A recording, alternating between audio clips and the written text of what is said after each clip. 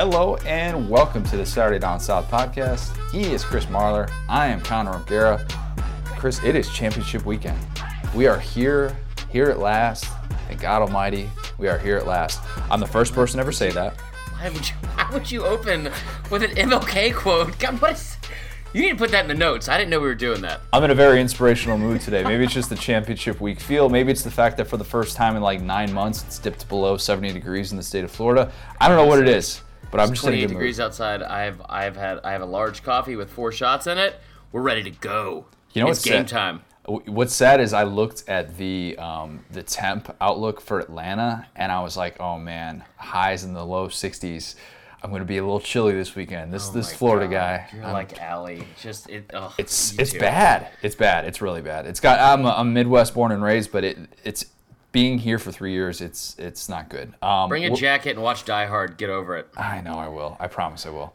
We're going to talk, of course, all things SEC Championship. We want to hit on the Gus Malzahn stuff that, oh my gosh, you just have to see to believe the way that this thing has turned. And then I think if we have time, we're going to get to some SEC individual award picks.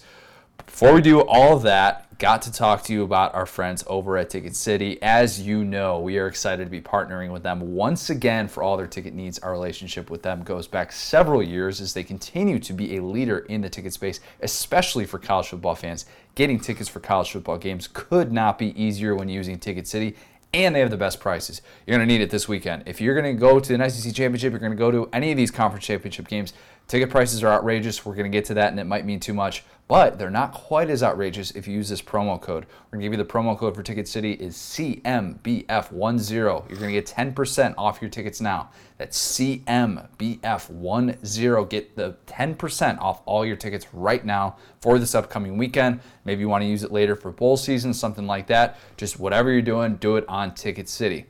We have a big-time event in Atlanta. You might have heard. We got to talk to you guys about that too, because it's going to be awesome. If you're going to be in Atlanta, you would not want to be anywhere else. Marla, why don't you run through just kind of some of the details, just so that everybody can, put that their little, the little reminder thing on their phone if you use that. All right, listen up, guys. So I got a lot of roles in this company. I don't know what they all are necessarily, but one of them happened this week. It was event planning. We stumbled upon one of our good friends, Jesse Fowley, who's a big fan of the Facebook Live, as you should be, or Facebook Lives, I should say. Hit me up about and they have a watch party every week for Georgia games at Sports and Social in Atlanta. So we have teamed up with Sports and Social in Atlanta. Connor, you've never been there. I haven't. I mean, you're from Orlando, so you've been to Disney World. This place is like Disney World with booze, like for me. Ooh. It's awesome. Sports and Social is incredible. It's like a double-decker, or you just say 2-story, I think, building. 2-story right is what they say. Yeah, that's usually what they say. That's what the kids are saying nowadays. Right across from SunTrust Park. So it's in the Battery at Atlanta. Like literally, you could. I mean, you guys know I don't like to run. You could run to SunTrust Park. It's maybe 20 yards away. There's skee ball, there's booze, like I said, and this Friday night, not only are you going to have all those things, you're also going to have our 2 handsome faces there doing a little happy hour and Q&A and giving out some free stuff from SDS and from the, partnering with the UGA Metro Atlanta Alumni Association. It's a lot of alliteration. But you don't just have to be a UGA fan to come. We encourage you to come, fans of all teams. Bama fans, I'm going to need y'all to show up because I'm going to be there. So we want y'all to be there. It's from 6 to 9 Friday night, the night before the SEC Championship game at Sports and Social at the Battery Atlanta. And it's going to be a blast. I can't wait. I mean, we're doing basically, we ordered a bunch of koozies, a bunch of stickers. We got a bunch of stuff we're going to be giving away. And then we're just going to be having a happy hour, drinking beer, talking about the big game. And then we'll have a Q&A, more formal, where you guys will have a mic and can say whatever you want to us. So I'm really excited. We would love to see y'all there. It would really mean a lot. And again, Friday night, 6 p.m. at Sports and Social in the Battery, Atlanta. Really, really, really would love to see y'all there. If you just want to quote Die Hard the whole time and just make me look like an idiot, that'd be fine too. I'd even welcome people to do that. I don't know if I should tell you this little peel behind the onion that you don't know about, Connor. And so this is a live event, right? Now I've done. I mean, not to brag, but I've done stand-up for 7 years. I love hecklers. It's my favorite thing. But I mean, we're gonna have hot mics. Okay? Oh yeah.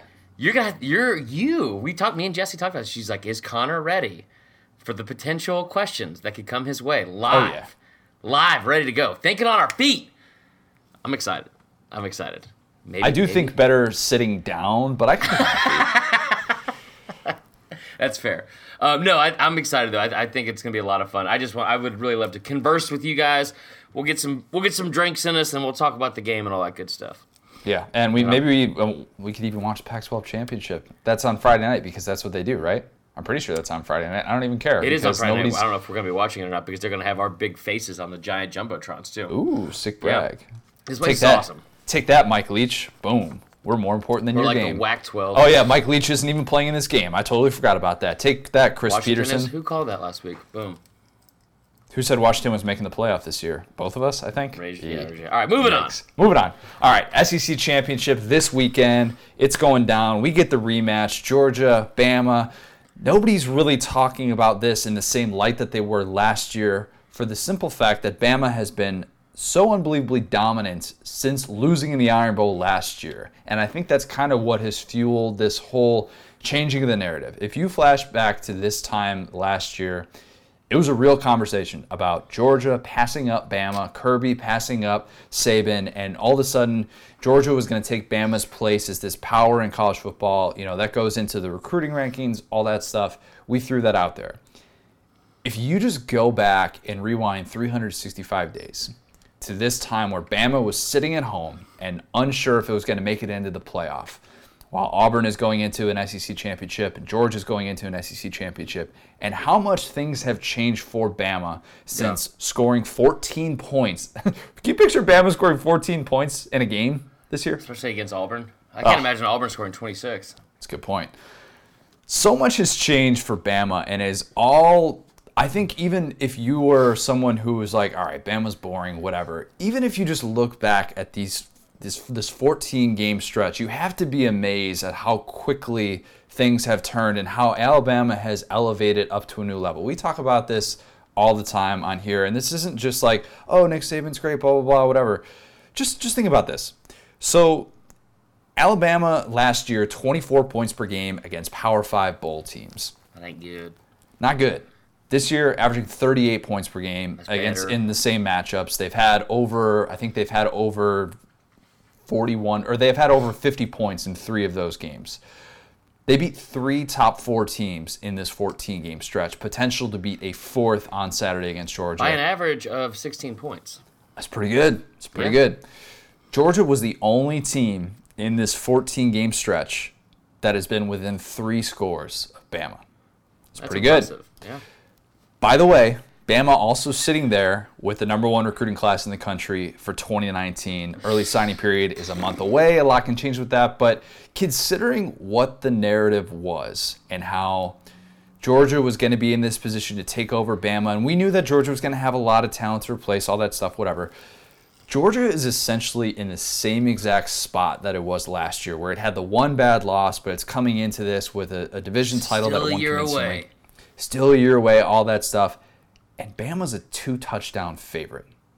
It's probably the best 14-game stretch in college football history, at least any that I can think of, and what Bama has been able to do. And it's going to get overlooked because we're going to continue to talk about Bama and whether or not this can be this perfect season, all that stuff. But just consider that stretch and how unbelievable it is. And if you're a Georgia fan, even you, like, if you're sitting here with, hoping maybe for an upset this weekend, we're still talking about this like it's a significant upset, and this isn't the same even playing field that we thought it could be at this time last year. Well, and the thing is, one reason why the 14-game stretch, one reason it's going to get overlooked is because it doesn't matter.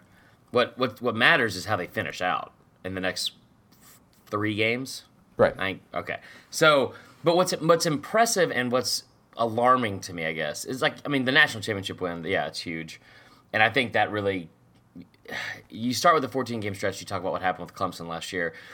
You're going into that game. They're coming off a loss. Bama is against Auburn, and they're going up against number 1 Clemson, who had been impressive all year. Yep. And they had played these 2 incredible instant classic back-to-back. In the national championship games. The 2 years prior. And then, just going into that game last year, it was a night game in the Sugar Bowl, you're coming off of one of the greatest games I've ever seen with the Rose Bowl, and then to watch this boring, methodical dominance from Alabama. Outside of the Georgia game, that's really the only game that hasn't really that hasn't been like that. Every other team has just been absolutely dominant. And it's not, you're right, it's not like years past where it's like, man, Bama's winning by an average of, I think like 2017 they were winning by an average of 25 points a game. That's really good. But you could see like the flaws and the chinks in the armor a little bit when you playing against Mississippi State and ranked teams and all that kind of stuff. This year their worst game was against Mississippi State, who's a ranked team in the top 20 in the college football playoff rankings, right? And they beat them 24-0. I mean, this is one of the most impressive teams I've seen in a while. And the reason why I would say, what's funny about it is people are so far behind on the narratives we allowed ourselves and other people, I guess, to make off this team, is that they're doing it on offense. The defense isn't as good as it used to be. Yeah, it is. The defense is right back up there to where, like in years past where it's been. So now I feel like we're not going to count special teams, but outside of that, it seems like a pretty complete team. I like to gauge this based on what we see from people that make early picks in the week, and if something is becoming a little bit more trendy, or maybe you look and see the way that the line moves.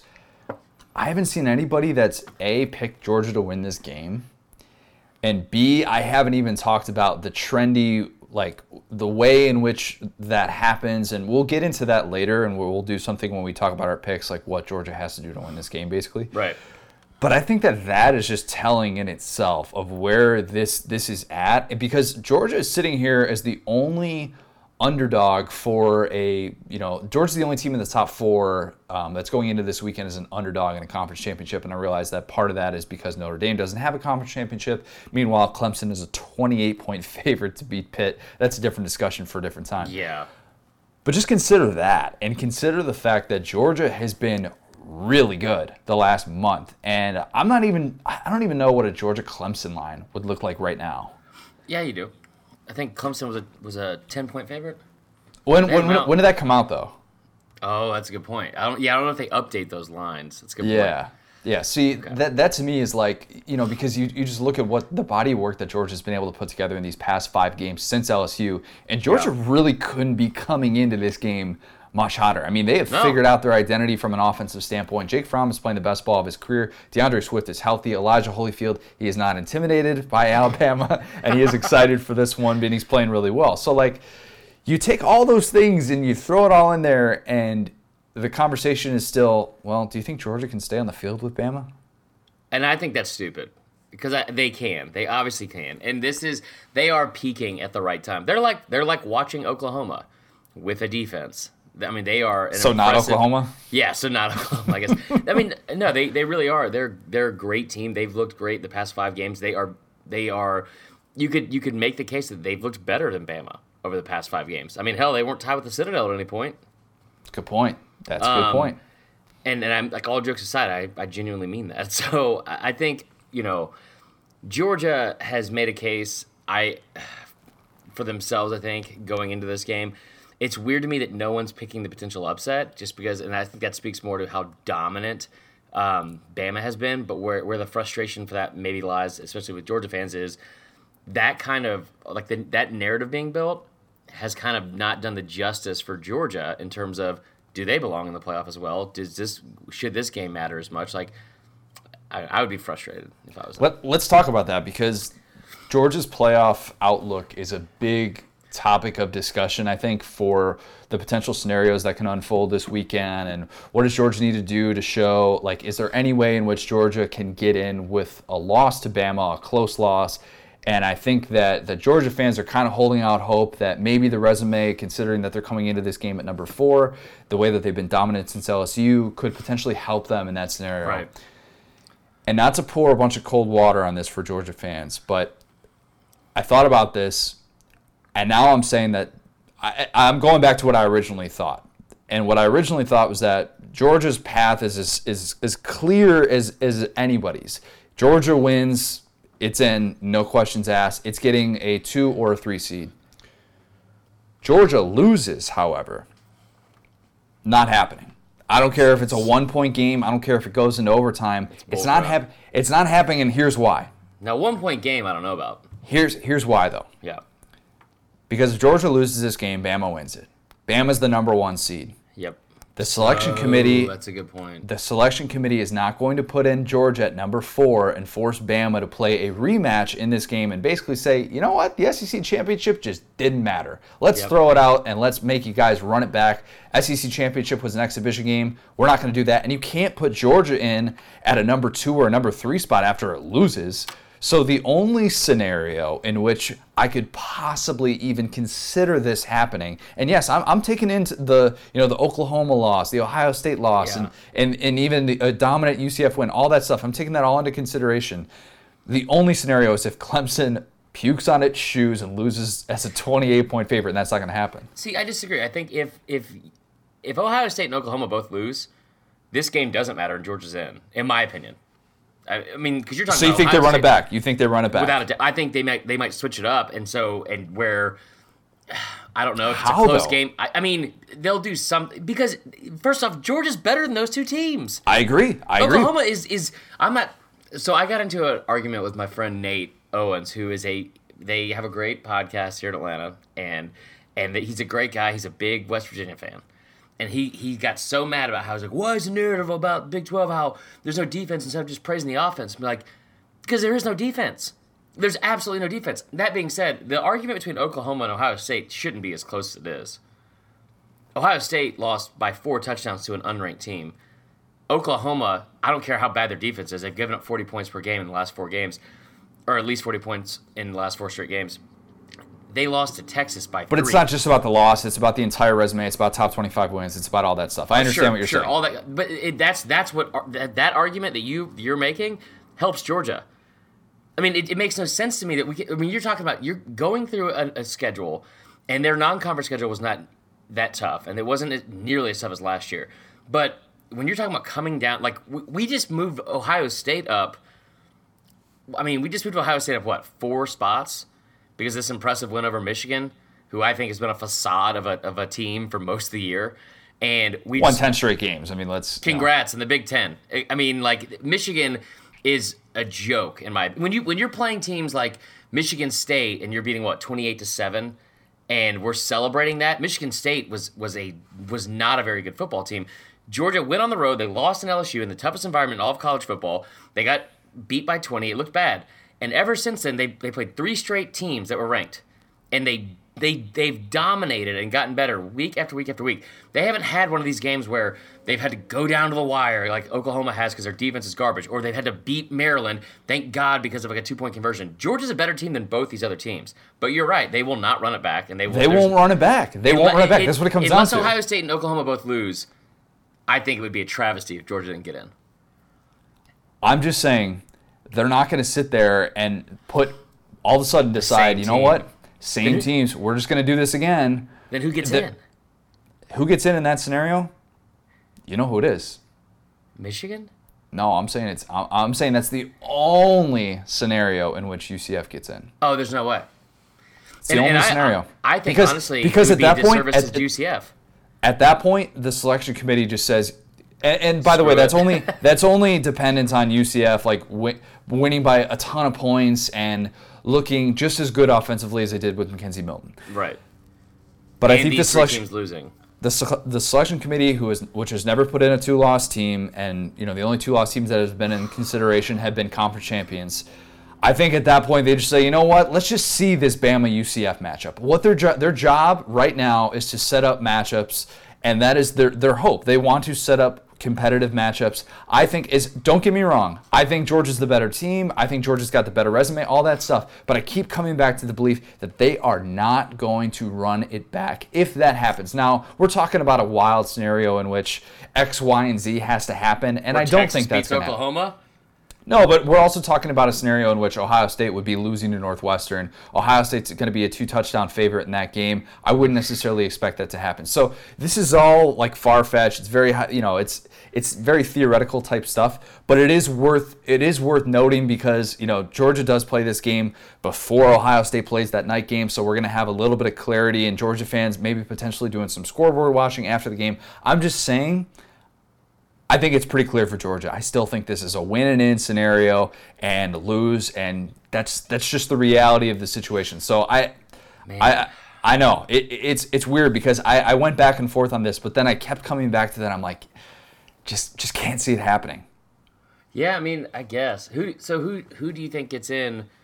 Because if Oklahoma and Ohio State both win, Ohio State's getting in.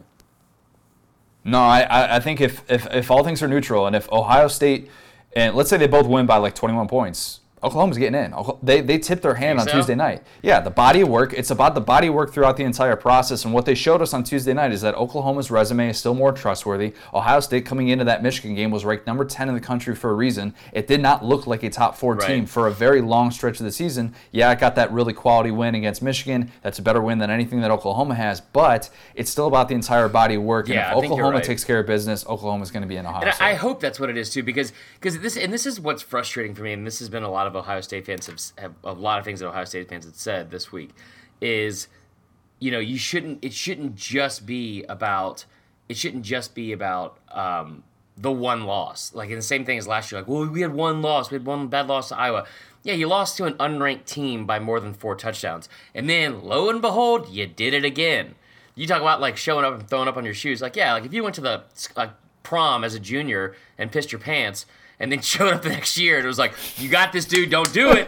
Don't do it. You made a bathroom break before you got here. Don't have any punch. Make sure you wore the pee pads, all that good stuff. And then you're like, I don't know, Boyz II Men comes on. You're like, oh, here we go again. And you pee yourself again. You're like, why did I wear a white tux? I don't know, Ohio State. Why did you wear a white tux? So anyway, we need to make sure we save that clip.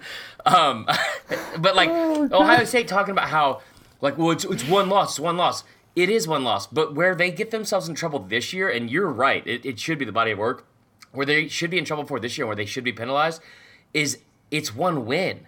It's one impressive win they've had all season. And it's their whole body. I mean, like, I'd heard somebody, I think Jesse Palmer said last night, and he's like, we saw what they're finally capable of doing. I was like, well, cool, man. That's awesome. It took 11 games for y'all to get, or 12 games for y'all to get there. The rest of the season, what were y'all doing? Peeing your pants. I just kept thinking of Buckshot Calvert wearing the white tux. If peeing your pants is cool, consider me Urban Meyer. So, I mean, yeah, the whole thing is I think it's going to end up being a travesty if Georgia loses, and we'll get to our picks later about that. I mean, if you're an SEC fan, you want Georgia to win.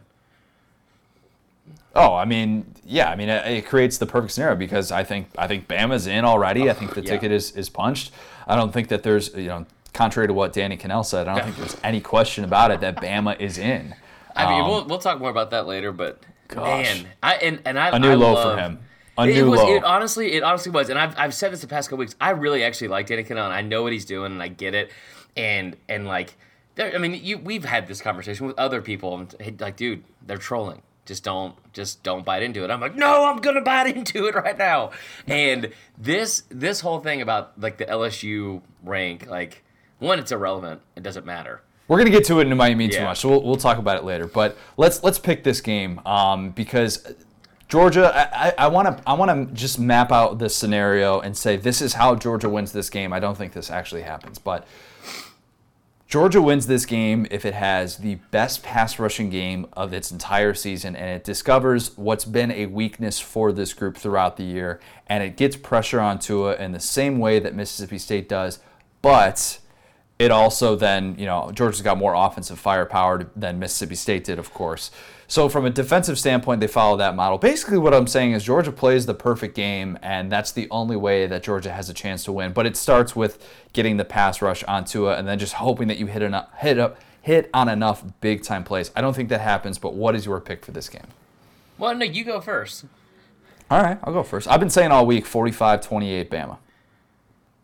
Now, I'm going to say this. And I'm going to be as non-biased as I can. I grew up in the state. I've watched this a bazillion times. There's not one part of me that is worried about this game from Alabama. And I think more so than anything, it's because of the outcome. The outcome doesn't matter for Bama fans.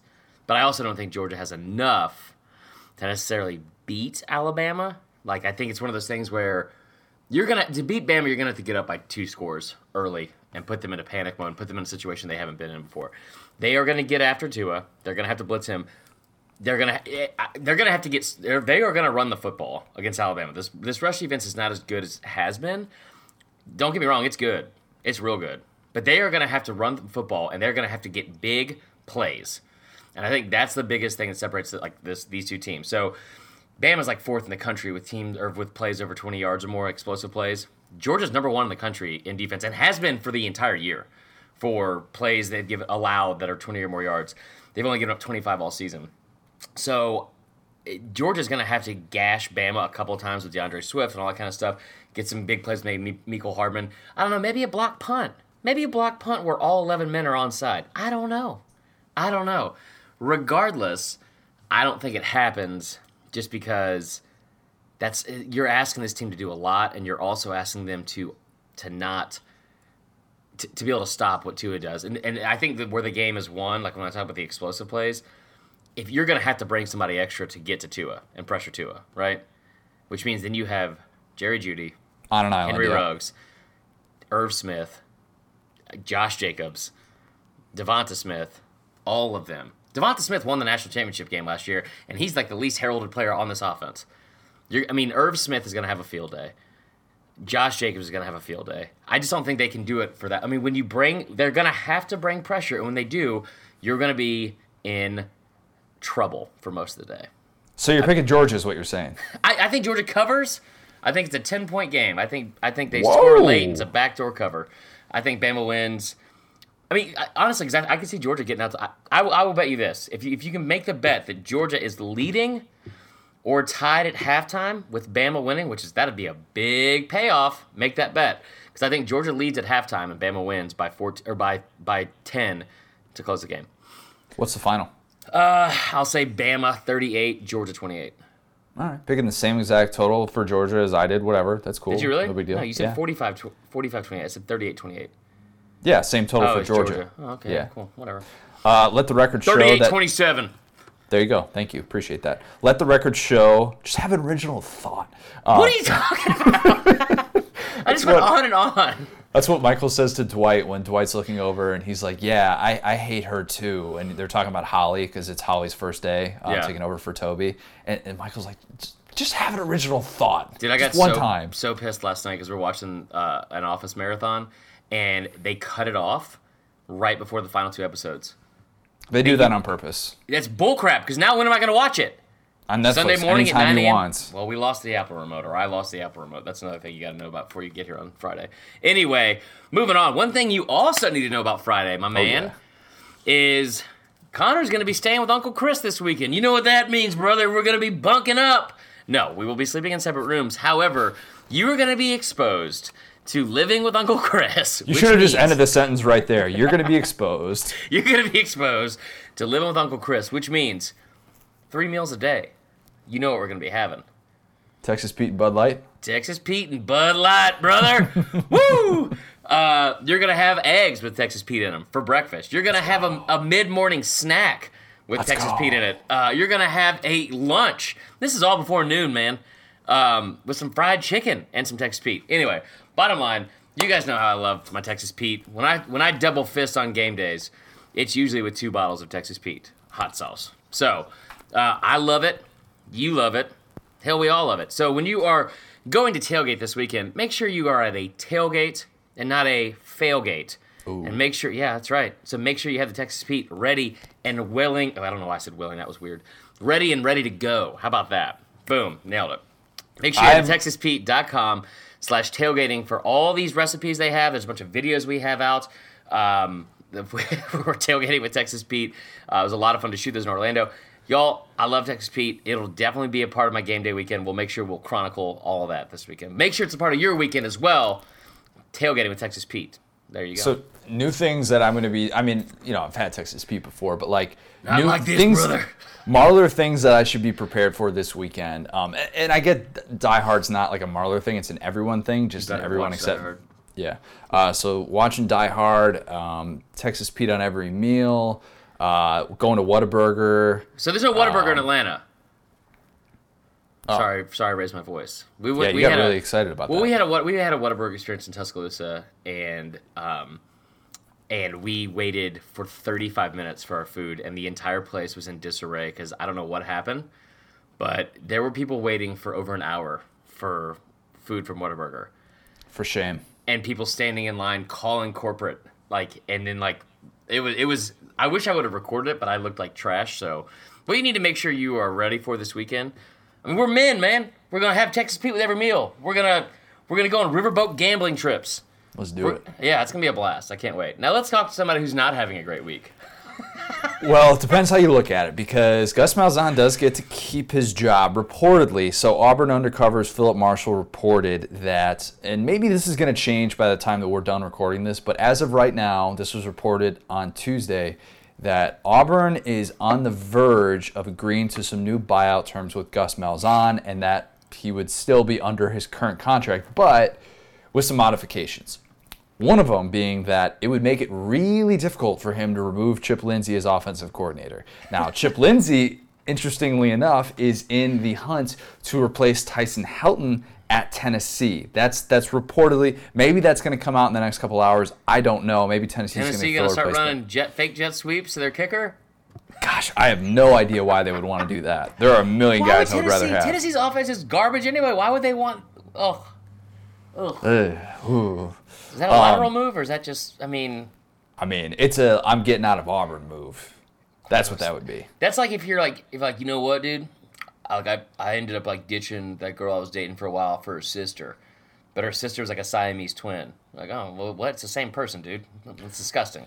It is different, though, in this. Jeremy Pruitt last year gave Tyson Helton like $1.1 or $1.2 million to run the offense, because that's not Jeremy Pruitt's thing, and he put it entirely in his hands, whereas Chip Lindsey at Auburn, obviously, he's got Gus on his shoulder saying, hey, what are you doing there? Hey, what's going on? Hey, let's do it my way. That play ain't worth a dog crap.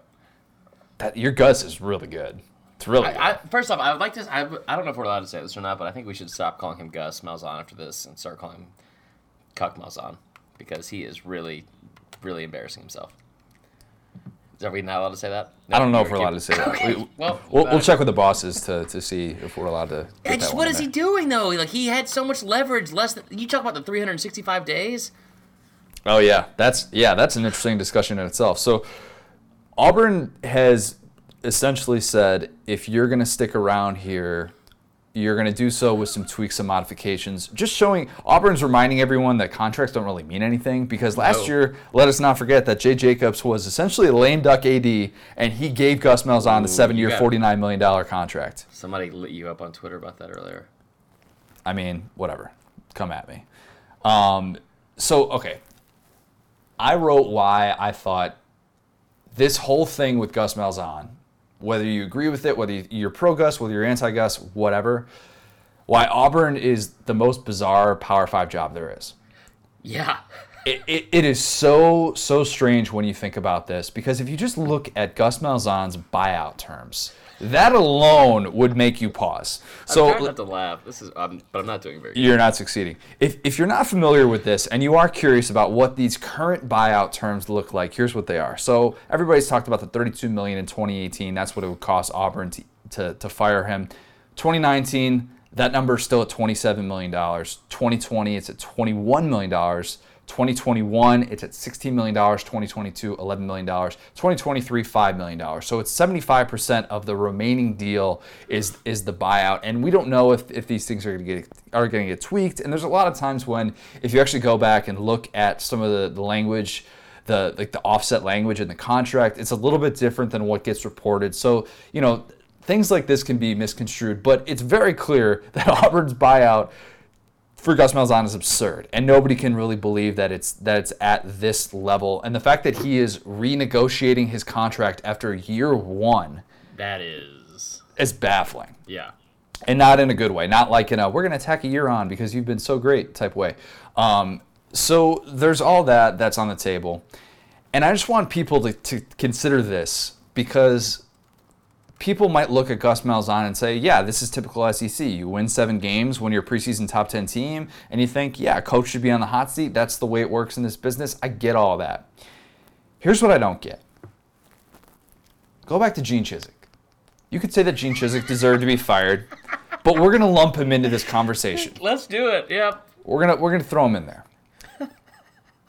Gene Chizik went to a national championship. He won a national championship. Gus Malzahn went to a national championship, lost a national championship, but in his first year. In his first year, right, year one. If Auburn did fire Gus Malzahn, and it looks like they're not going to, and they're just going to rework the terms of this deal, whatever, Auburn would have fired 2 coaches that went to national championship games this decade. Yeah. They would have, if they had fired Gus Malzahn this year and decided that $32 million was worth eating, that is 2 coaches that you fired who went to national championship games that you decided $40 million, we'll eat that. Because they gave Gene Chizik $7.5 million to walk.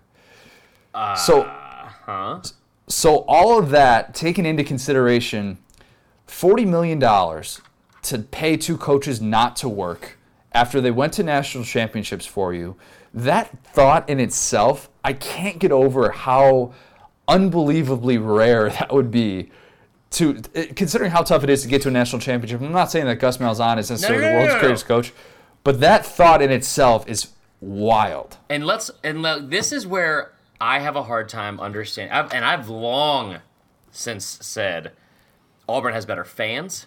They have more rational fans. All their fans went there. They're not in the 85% that Bama fans are. Like you are? Exactly like me.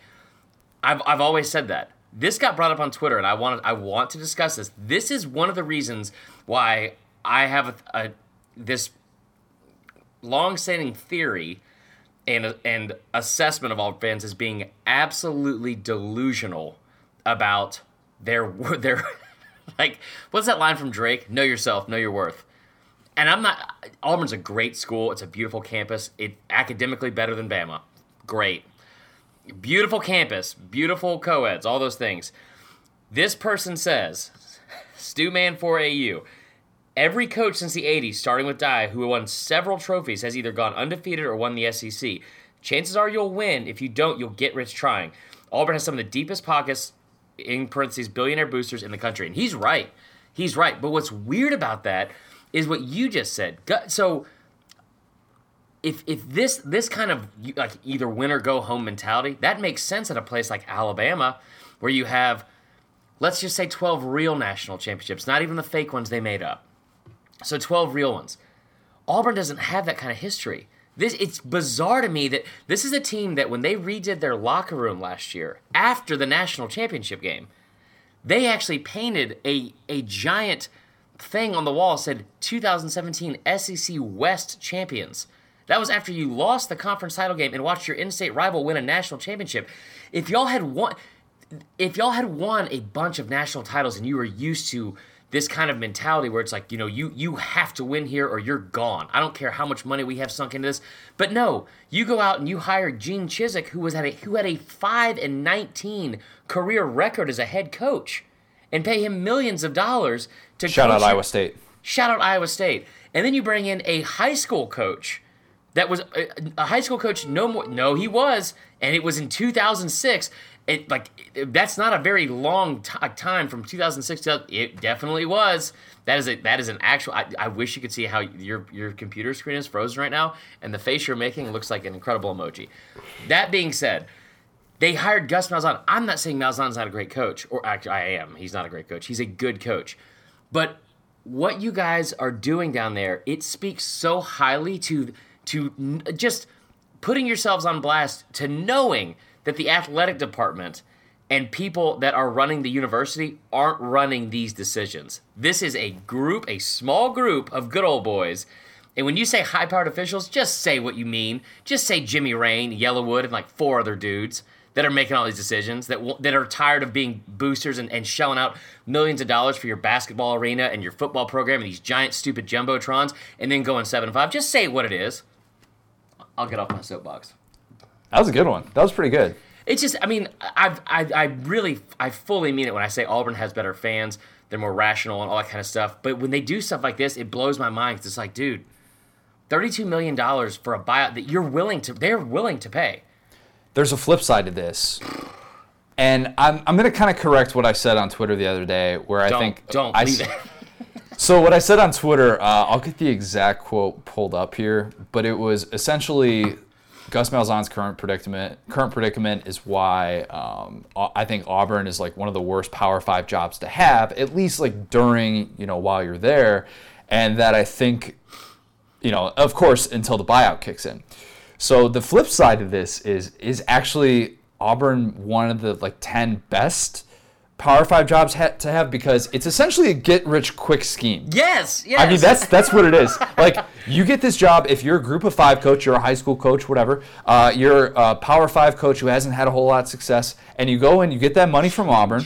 You're gonna have some great moments. You're gonna get to roll Toomer's Corner a few times at least, because you've got the resources to do it. You've got the recruiting to do it. You got the history. You got the fan support. You got all that stuff. You're gonna have some great moments. You're gonna have a lot of fun times, and then after 4 years, they're gonna be like, hey, you know what? We're sick of you. Here is X amount of dollars. Here's a blank check. Never work a day again in your life. You're going to mysteriously disappear because you know all the inside secrets of how this operation actually runs.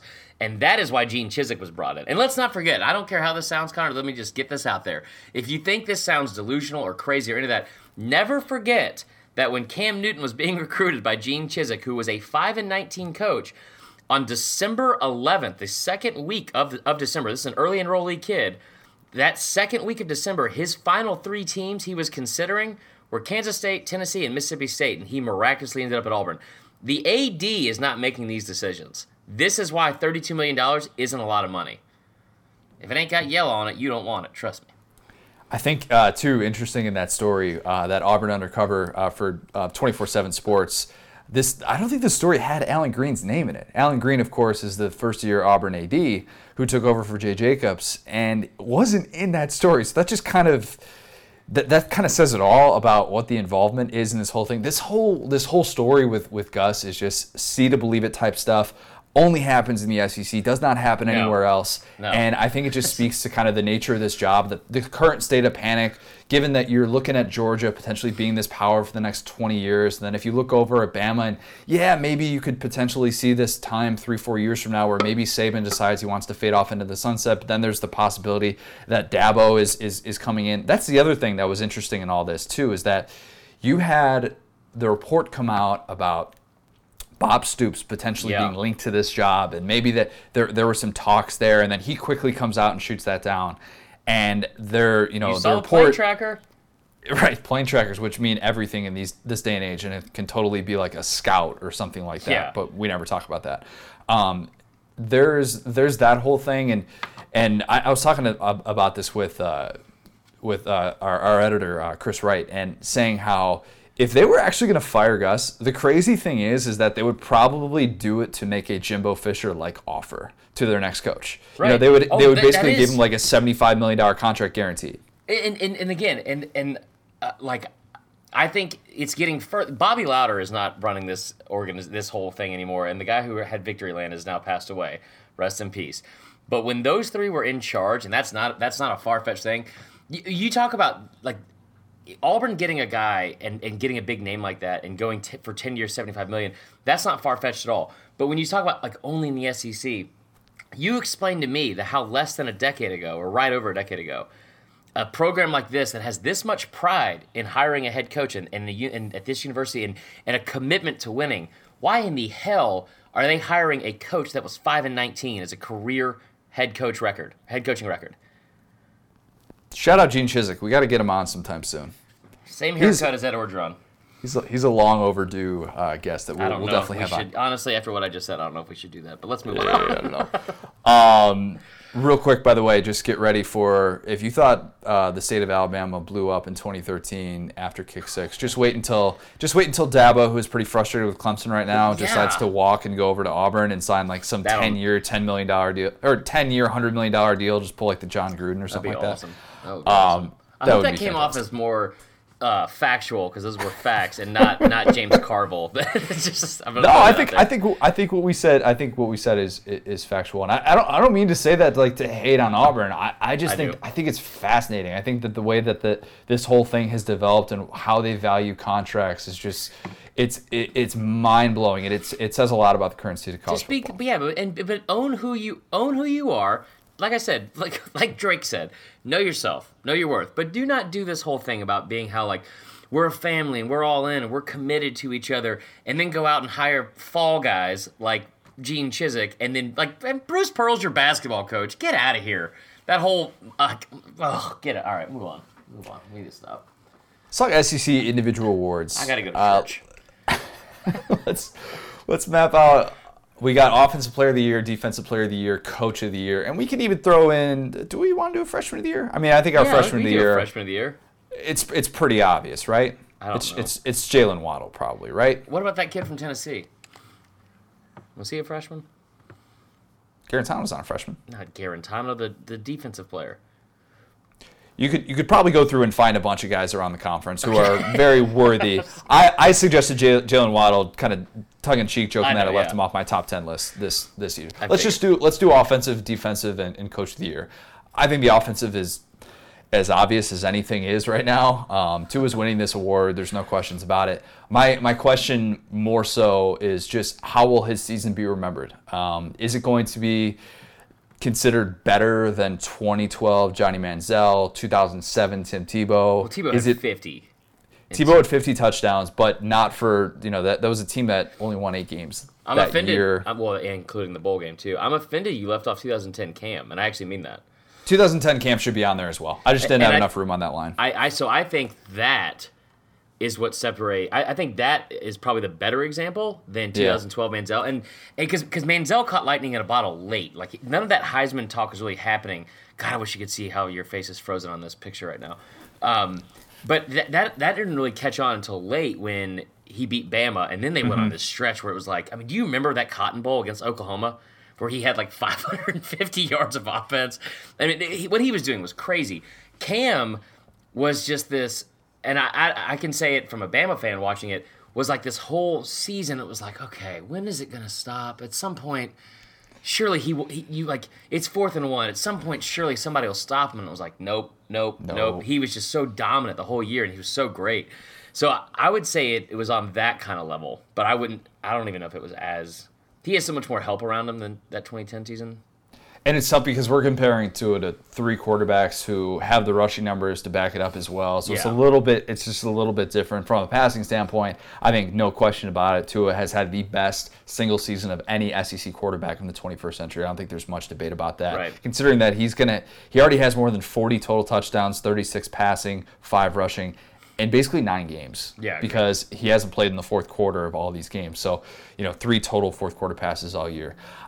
Honorable mention for these, maybe you could add some if there are some that come to mind. I left off Benny Snell. From honorable mention. Just because I think some of the production, from an efficiency standpoint, wasn't kind of where it needs to be if you're a Conference Player of the Year honoree. But I did include Travion Williams, Jerry Jeudy, and A.J. Brown. Yeah. Now, Travion Williams, I think, is the main one. What a season, man. Good for him. Tremendous year. I mean, can't say enough about what he's been able to do in Jimbo Fisher's offense. He talked about how excited he was to play with a fullback, to play with, an offense that wasn't just spread it out. He would have games where he'd be invisible, under Kevin Sumlin. And he's going to be one of those guys. He's going to be really interesting NFL draft study. I don't know if that's going to be this year or next year, but guy's gotten a ton of work throughout his college career and has delivered. He's definitely worthy. He'll be a first-team guy. Yeah. Let's go SEC Defensive Player of the Year, because I think this is a lot more debatable, and I think you can go in a lot of different directions with this. I have 5 guys for honorable mention, and I think you can make a good case for all of them. You missed one, too. I probably did. I admit Deontay Thompson? Nope. Who's the one? Okay, so honorable mention I have Quinnen Williams, Grant Delpit, Devin White, Jeffrey Simmons, Montez Sweat. Dejon Harris, man. Dejon Harris, Arkansas would have been a good ad. Led the conference in tackles. Leads conference in tackles. And he was second last year, too. So I would have him on there just as an honorable mention. This is a 2-man race. It's between Quinnen and Josh Allen. Agreed. And honestly, I think the most impressive for me between the two is Montez Sweat, only because Montez Sweat did it 2 years in a row. It's hard for a sack guy to do this 2 years in a row when you're able to start, kind of shifting your line and like, being able to, I guess, like, protect your quarterback and shift protection, like, on your line. I mean, he put up double-digit sacks last year. He's a beast. He's so fun to watch. I love watching when he's, like, with all due respect to any tackles out there who have had to face him, it's actually really fun to watch a tackle who is jumping off, who's jumping, false starts and clearly is overmatched by him. He was fun to watch in the Egg Bowl. But I think Defensive Player of the Year is Josh Allen, and I think that it's because of the all-around stuff, right? So we talk about how he's second in the country in sacks. He's got 14 sacks, and even when he isn't getting sacks on the quarterback, like that Mississippi State game, we're only in 1 sack in that game, but he took over in the fourth quarter. Yeah. And he's got, the numbers are great, 18 and a half TFLs. He's got 5 forced fumbles, 2 fumble recoveries. But to me, what stands out with him is not just that he's an edge rusher, but that he is so good in pass coverage. Yes. He has made so many big-time plays. He's a complete player. He's everything you would want to have in the middle of your defense. And I think, to me, just what he's meant to that program and that team this year and this historic season, I think he's going to be the guy who ends up winning it. And I think he deserves it, to be honest. And so there was a thing on Thinking Out Loud the other day on SC Nation, and they were talking about this. And it was talking about Josh Allen, like what his yearbook, like his senior quote would be in like a yearbook, and it was "See you next year, Khalil" or something like that. Like he has been like the Khalil Mack type player in the SEC, and I thought going into the season that would be more of like a Devin White type guy. But you're right, man. He can get off the corner. He can get you like in the backfield. He can cover in space, and we saw him do it, especially early on in the season. He kind of fell off later on in the year, but we saw him do it in key games and in key moments in key games. Where his entire like repertoire of talents was on display. Like I brought up a bazillion times, being in pass coverage and being able to like get a huge break, like pass breakup against Florida. That was one of the most impressive things I've seen for the year. Now that being said, Quinnen Williams, he will win almost every defensive award nationally. I know, right? He's unblockable. It's so stupid. There was a time on Saturday when somebody was down and I yelled out as loud as, "That better not be blank Quinnen," because that kid is so instrumental to the success of Bama's defense. It's tenfold with Josh Allen. He has just been everything, and that's saying something considering you got Cash Daniel too. Good point. Really good point. Yeah. Josh Allen won SEC Defensive Player of the Week honors 4 times this year. That's stupid. A month of the season. It's so stupid. Or he's the best individual player on the defensive side of the conference. Well, and on those weekends, I would say, like a lot of times, he was the best player on the field, hands down. Yeah, no questions asked. Tremendous year. He'll be fun to watch at the next level. He's going to be a first-round guy. Quinnen Williams will be. Devin White. I mean, all these guys are going to be first-round Well, they got 11 picks right now, like projected. I really wish this next one you would have had somebody else picked. I'm saying SEC Coach of the Year. I know he didn't end the regular season the way that he wanted to, but I'm saying Ed Orgeron still gets it. You can go Stoops, you can go Mullen, you can go Saban. You could even throw out like what we talked about before with Peter Burns, how Kirby Smart probably deserves to at least be in the conversation considering where Georgia's at this season. But I think Coach O gets it because we're talking about an LSU team that had its lowest over-under preseason win total projection, all that stuff, in I don't know how many years. A very long time, I imagine. And LSU is sitting in position where it could potentially earn its first New Year's Six bowl of the playoff era. Yeah. Let's not just dismiss that accomplishment just because it's not a playoff game. That is very significant. That means a lot for that program. Yeah, it's Orgeron. It's not even close. So you don't think Stoops is going to be? No. You don't think they're going to do like a coach of the year and go Stoops? I said that earlier in the year that I think he could do a and it might help out the fact. What's crazy to me is that you left off Fisher in general. No one's Jimbo should be on there. Jimbo should be on there too. But I'm not as impressed with what Mullen did, and I'm honestly. I'm kind of over the argument about it. He returned 20 starters, and I understand that starters went 4-8 last year, or 4-7. 4-7. Whatever. I mean, either way, like that is so stupid, and I've gotten roasted on Twitter by this about like because that 1 week where I threw out Pruitt after I got caught up in the moment, and I forgot to put Dan Mullen, blah blah blah. Think about what Orgeron has had to face versus what Mullen's had to face. There's no expectations that really matter. It's your first year. You have a built-in excuse. Stoops, same way. Saban and Smart, I would take them off because in this year, I think it's been really impressive what they've done, but not what Orgeron's had to deal with, especially with that schedule, which is the hardest schedule, I think, in the country. What he's done has been incredible to watch. It's strange to think that we just basically talked about half of the SEC coaches being up for Coach of the Year, and I don't think we're going to see an SEC coach get fired. That is ridiculous. That is baffling. Yeah, I would agree with that. We moving on to fourth and wrong? We got a lot of good questions to get to in fourth and wrong. We got 5 of them right here. I like this first one. I like this first one a lot. Why don't you read this? So, I even added one at the very end. And by the way, you know what I just realized with the Coach O talk, there's no more Ed Talks this year. Oh, there's still Ed Talks. Come on. Let's be honest. There were several comments that were made that were I love to hear that were basically like, dude, you peaked with Trip Eye. So maybe we shouldn't. Maybe like that should be the last one of the year. But no, we'll do more. It's fine. Anyway, he's gonna have his SEC Coach of the Year acceptance speech. We're gonna get to some stuff. Let's not forget. We got bowl season. Don't worry.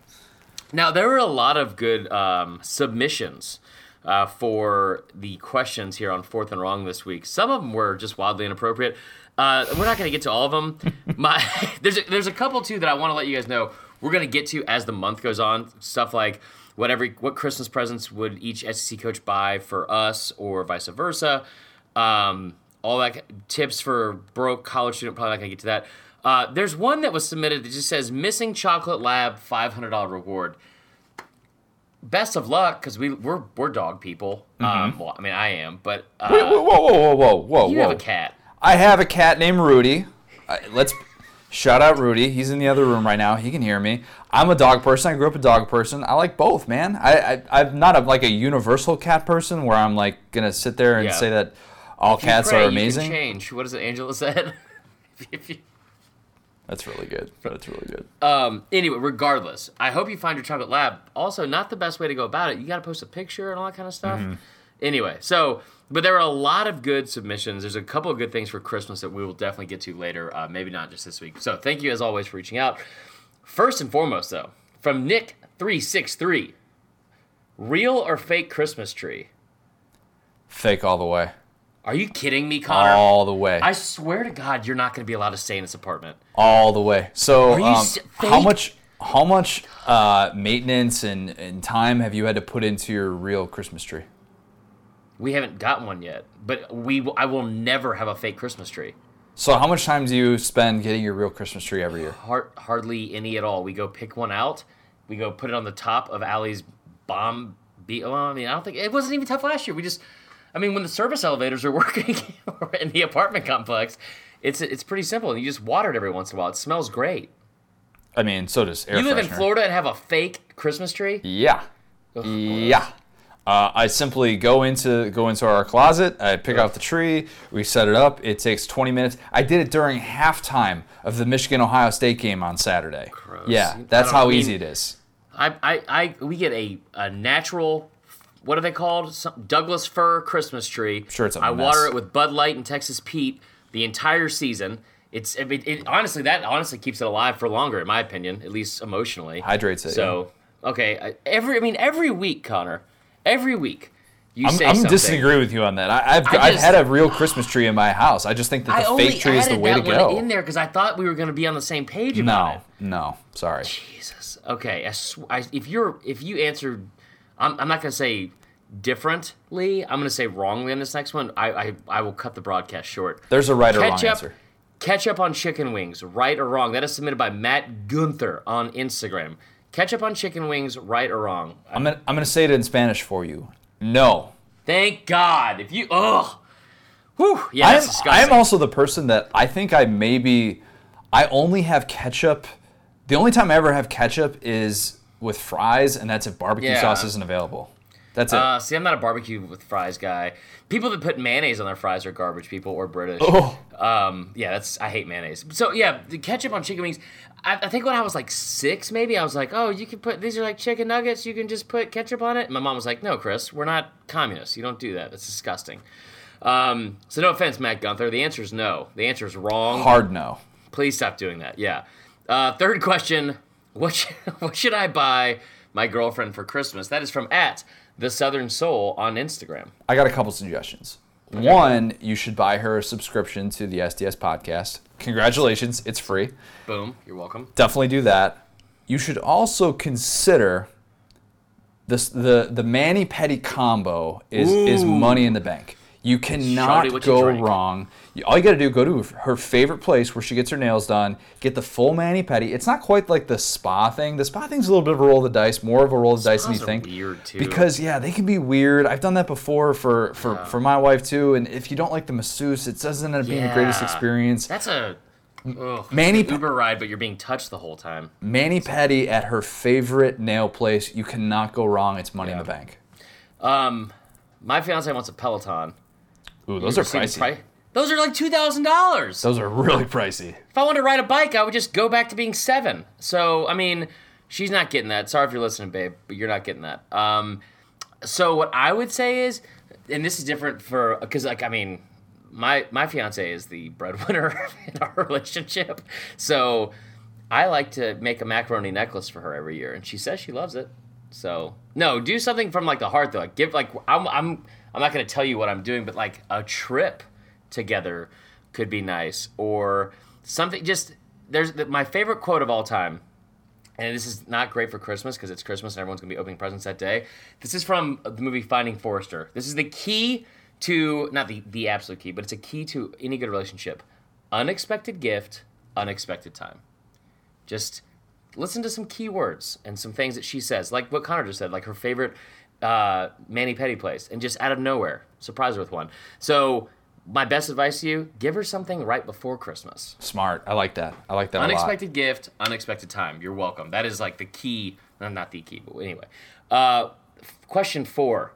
What do we do now that college football is over? That is from Sandwich Harris on Instagram.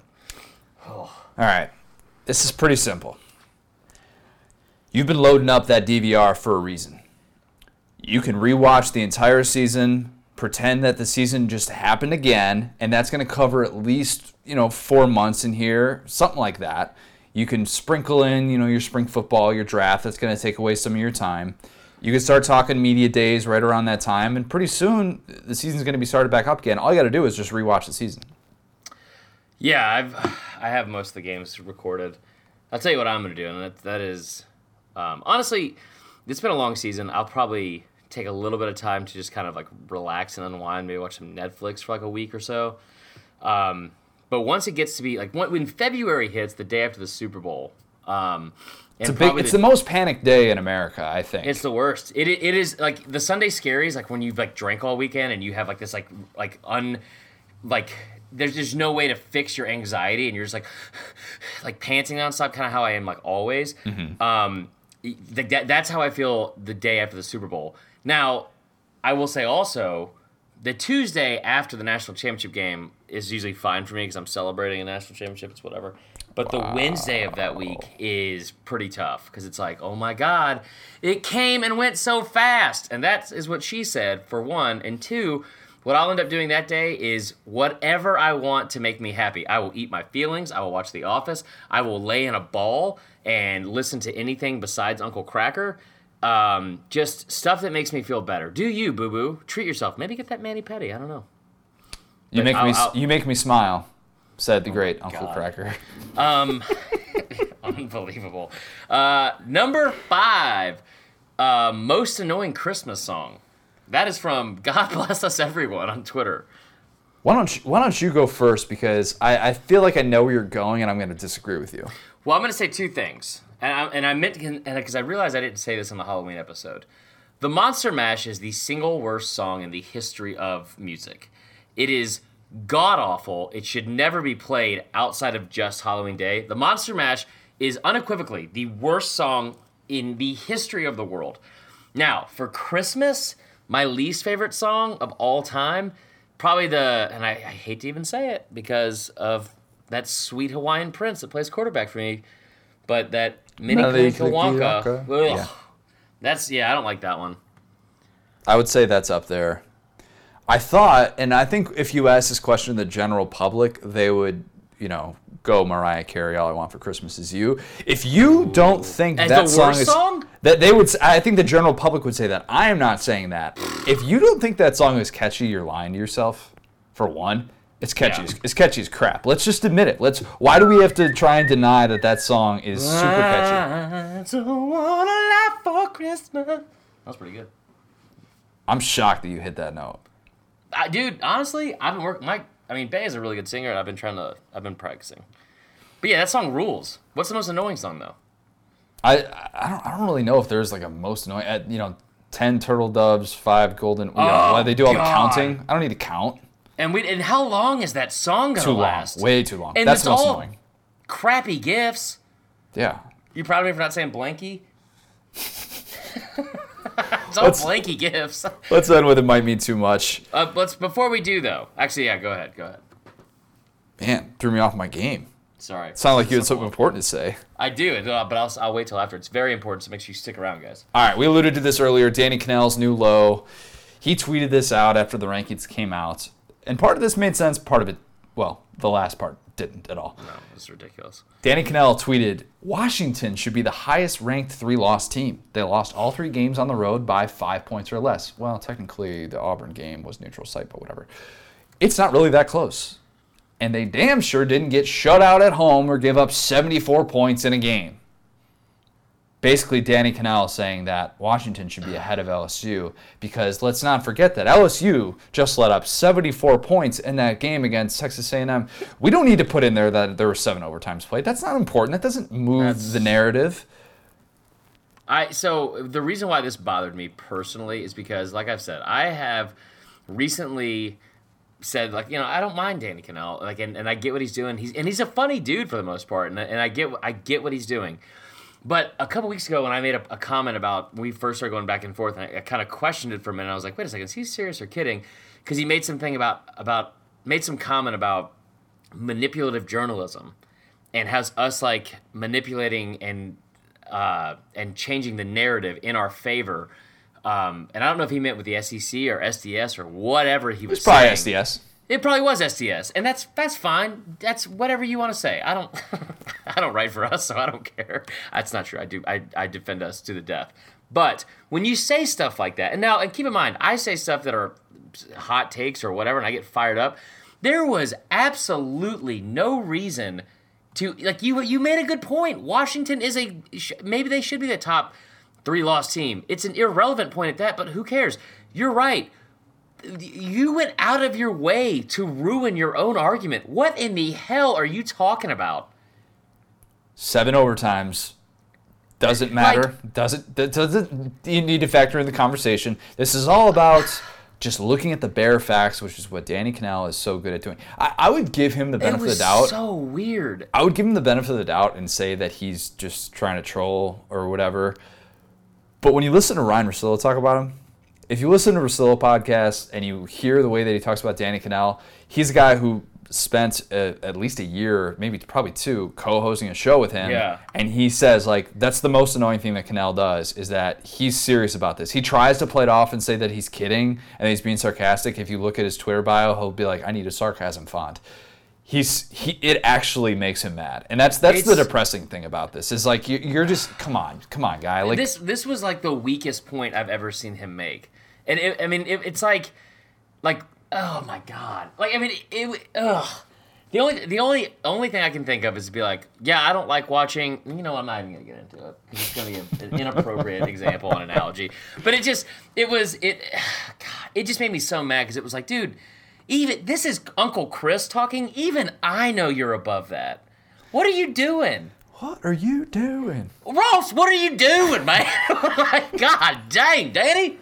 What are you doing? Anyway, no, we'll close with that. And if you want to see more passionate takes like that, this is before we get to the 5-star reviews and all that kind of stuff.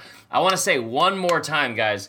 Really, really, really hope you guys make it out Friday night at Sports and Social. Yes. This is not one of those plugs that we're doing where you skip ahead. I want to see y'all there. I personally bought a bunch of free stuff to give away for you guys, so you'll be there. On Friday night, we'll have happy hour. We'll have a Q&A. We'll have me and Connor will be live. I might try to grow out a beard. Who knows? But make sure you're at Sports and Social Friday night, the night before the big game. Come to happy hour down south, starting at 6 o'clock. It'll end at 9 or triple question mark for however long we have fun. Yeah. But make sure you are there. We would love to see you there. And that's about it, guys. Please, please, please come on out. It's our first time doing something like this. So I don't want it to end up like my 6th grade birthday party where no one shows up and Way it's too just soon. me. Way too soon. Yeah, well, just make sure it's not me and my, like my parents. That's all I'm saying. We got 2 5-star reviews to get to. I'll read the long one. Let me read the first one from Lumberjack BW, and then we'll get to the Aggie fan who felt like we disrespected him. And we did. Subject line, what's smoother than Bud Light and hotter than Texas Pete? This podcast. I enjoy this podcast on my long drives to and from work. The Coach O segments are wait for it, legendary. You messed that up. I messed that up so bad. I'm sorry. Shout out Barty Stinson. I'm sorry I got your line wrong. My bad. Unbelievable. All right. Now, this is from Dropkick Aggie.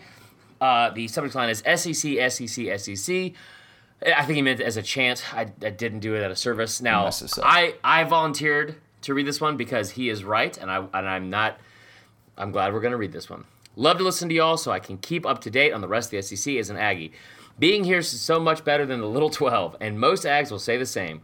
Want to use this platform to inform the rest of your SEC followers what the Ags win over the Swamp Kitties means to us, and I hope you have the stones to read it in your 5-star reviews, which, as I understand, you read all of them.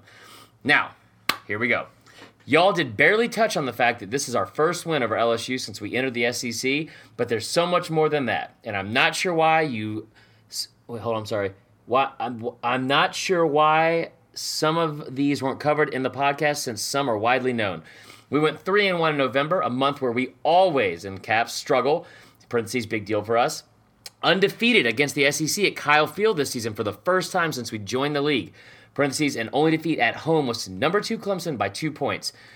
Aggies are number 2 in the SEC West for the first time since we joined the league. Mon has solidified himself as the absolute, undisputed leader of this team. By the way, he did not back down or quit, even through struggles in this game and the last few weeks. The team overall showed, in all caps, grit in the face of an impossible task. So many years before, under the previous staff, we would have folded, but when they saw an opportunity, they got it done. I have goosebumps right now. More and more confidence and excitement about the future of the Jimbo Fisher era of Aggieland, and a perfect way to cap off an exciting yet stressful up and down season. I respect your opinions that you think there was bad officiating. Everybody has a right to do so, absolutely. But to allow that to keep the focus on LSU losing in all caps and barely touch on A&M winning in all caps in the pod is disappointing. Y'all are usually better about looking from both teams' perspectives, especially since you spent plenty of time delving into why this game was so important to LSU, who didn't even win the game. Dude, Dropkick Aggie, you could not be more spot on, and I apologize. And I'm not saying this in any kind of sarcastic way at all. I appreciate you calling us out and calling me out because you're right. You're right about every single thing you said. And we did do a disservice to A&M fans and what happened in that game and kind of fairly reporting it from both sides. I apologize. I don't want to speak for Connor, but I know Connor probably feels a certain way about it as well. I apologize for nothing. I did absolutely nothing wrong. I gave them all the respect they deserve. Shut up. Anyway, no, but this is why, one, I want to say thank you for listening. Yes. Two, I want to say thank you for taking the time to write all that, and I'm not saying that in any kind of sarcastic way. When I said I got goosebumps, I'm not playing around. Connor, I don't know if you can see since your thing is frozen, but I have goosebumps right now because it's that kind of passion. And when you said what it meant to Aggie fans, that kind of lit a fire under me a little bit because you're right. And I'm sorry that we overlooked that. And I really do appreciate you listing it line by line because this is what this means to teams in the SEC. And I think the way you phrased all this it was long, and I messed up on a couple of the sentences, and I apologize for that. But yeah, this is what makes the SEC so great, and that kind of passion and how you feel about your team. One, thank you for doing it in an eloquent way and not calling us stupid or anything like that. But yeah, man, it means a lot, and I appreciate you guys being such faithful listeners and being able to say stuff like that and calling us out when we need to hear it. So thank you very much, Dropkick Aggie. You're the man. If I wanted to give a backhanded compliment right now, I would say... There's no reason to at all. I would say, welcome to the SEC, A&M. Oh, that is ridiculous. But I won't say that. See, I said if I wanted to say... Here's Connor, and I'm going to say this, and I mean this. Okay, I'm the one that's supposed to be the... Can I say a-hole? I'm the asshole of the podcast, not you idiot. Come on now. This was a really good compliment. I said if I wanted to say that. I didn't You say did. it. What is wrong with you? I don't know why you would do that. So back to what I said, Dropkick Aggie. I meant what I said. And I meant what thank I you. said too. I'm sorry for our idiot co-host who I thought was the responsible one. I can't be the responsible one. Let's close things out. Make sure that you are watching Facebook Live. I might even make a guest appearance on Facebook Live. No, that attitude you won't. Oh, I will. Maybe I'm just watching Die Hard in the background during the whole. We're Facebook watching Live. Die Hard Friday night, and it's because I know you're not going to watch it before you get here. That's probably true. I got a lot to do. It's you, championship week, man. I got a lot to take care of. Thank you guys for listening, though. Make sure you're following us on all of our social media channels. I'm going to try and post some good videos of Uncle Chris reacting to all things Bama on Saturday. It'll be a lot of fun. We'll be sitting up in, I think we're in the upper deck Saturday, right? That's where our tickets are? We are.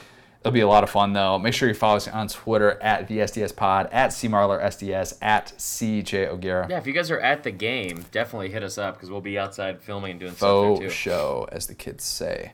Coach O, give us a line. It doesn't have to be a line about A&M or about how you got robbed by the refs, as we said. Oh my God, what is wrong We with won't you? say Why are you doing this right now? We won't say anything about that. Give us our most important thing to remember this weekend.